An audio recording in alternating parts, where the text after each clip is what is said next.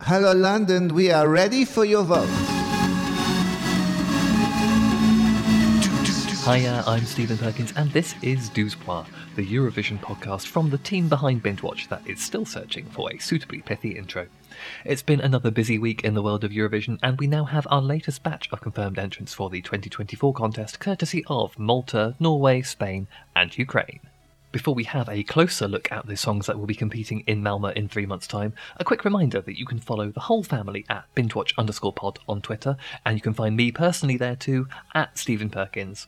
We'd also love it if you felt inclined to leave us a nice review on whichever podcast platform it is that you use, as that is the sort of thing that helps us to grow and reach more listeners, and that would be just super.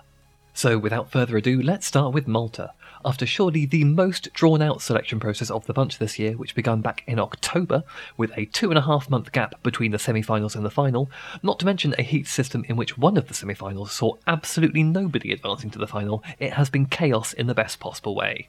They started out with 36 hopefuls, who were whittled down to 12 for Saturday night's final. Like many selection processes, Malta used a combination of jury and televote to select their entrant, although the results were weighted heavily in favour of the jury at a ratio of 78-22. As a result, despite topping the Maltese televote with Banana, a track that sounded like something out of one of the girl group challenges on Drag Race, Matt Black was beaten to the top spot by Sarah Bonici with Loop, who came second in the televote and was the jury's favourite. Loop is a breathy, sultry pop number that's already got the makings of a very memorable Eurovision performance. I was particularly taken by the part in the final where Sarah blindfolds herself and then allows her backing dancers to flip her 360 degrees, and if we're assuming that this is merely the low-budget version of what her creative team have got in mind, then I think we could be in for something pretty special at Eurovision itself. Malta haven't qualified for the final since 2021, but I think with the right treatment, this could get them back into the top flight. From there, it's over to Norway, and I mentioned last week that there had been a bit of a storm over one of their entries in the Melodi Grand Prix, Ulveham by Gorta, after it was discovered that the lyrics were identical to a 1,000-year-old medieval ballad. While that doesn't exactly constitute copyrighted material, broadcaster NRK were concerned that it may not meet the criteria for original music per the rules of Eurovision, and asked the band to rewrite their lyrics prior to the grand final.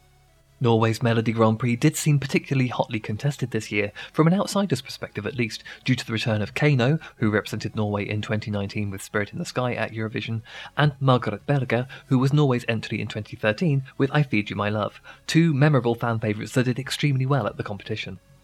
Many people, me included, are still not over the absolute injustice of Kano absolutely clearing up in the televote in 2019 at Eurovision, but still only finishing 6th overall because they were done so dirty by the juries. But I digress. In fact, in the end, it was a slight reversal of fortune for Kano at Melodi Grand Prix this year, as they won the jury vote, but finished second in the televote, and the top spot was taken by Gorta, who had a 28-point overall lead in the combined scoring. Margaret Berger only managed to finish a disappointing 7th place. With Gorta as a representative for this year's contest, it will be the first time that Norway's entry has been in Norwegian since 2006. It's become a lot more commonplace for songs not in the English language to do well at Eurovision in recent years, and this one could be a real scene stealer for Norway. Being a folk rock song, Ulveham is likely to stand out on the night, and their performance at the Melodi Grand Prix final definitely shows that the band have a clear idea of how to stage this song for maximum effectiveness. I don't know if it's necessarily a winner yet, but I do think this one will be one that people will really remember, and it could end up doing extremely well.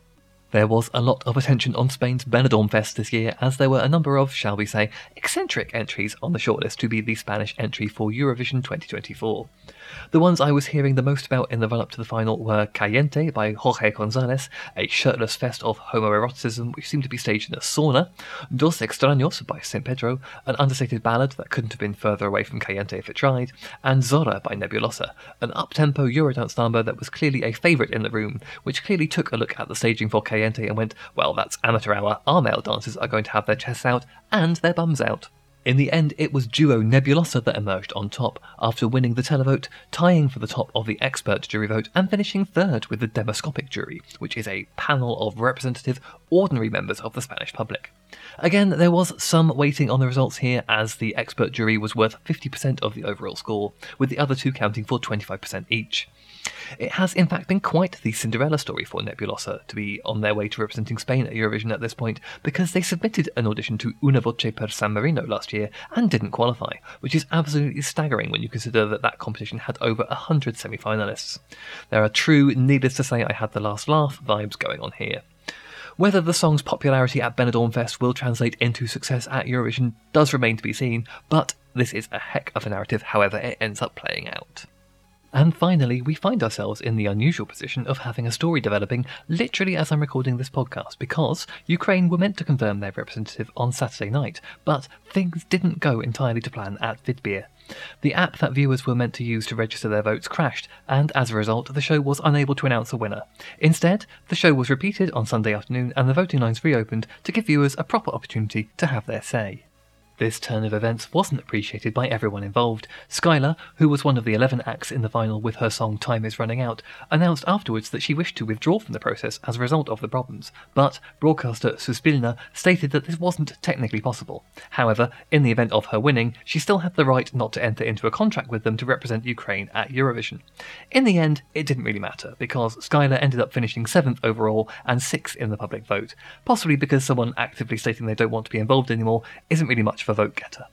There was another familiar face in the field here, as Melavin, who represented Ukraine in Lisbon in 2019 with the memorably vampiric Under the Ladder, was among the competitors, but he only managed to make it to 3rd place overall, with the win going to Aliona and Jerry Hale with their song Teresa and Maria, which ended up commanding a whopping 62% of the public vote, and don't forget, that's from a field of 11 songs. It feels like a strong choice to me. It's a powerful, understated track with some really emotive vocals from Jerry, with Aliona rapping, and don't forget, last time that Ukraine sent an act to rap at Eurovision, it did go pretty well for them, although I appreciate those were a fairly unique set of circumstances. Ukraine do, of course, have one of the strongest track records out there at Eurovision, and I wouldn't bet against another very strong finish for them with this track. Now that we've wrapped all of that up, that is it from me this week. Please don't forget to hit subscribe on your podcast platform if you haven't done so already, and make sure you don't miss any of our future episodes, and perhaps you might even like to go for a little wander through the back catalogue and have a listen to some of our deeper dives. I will be back again next week, by which point we should have additional results from Finland,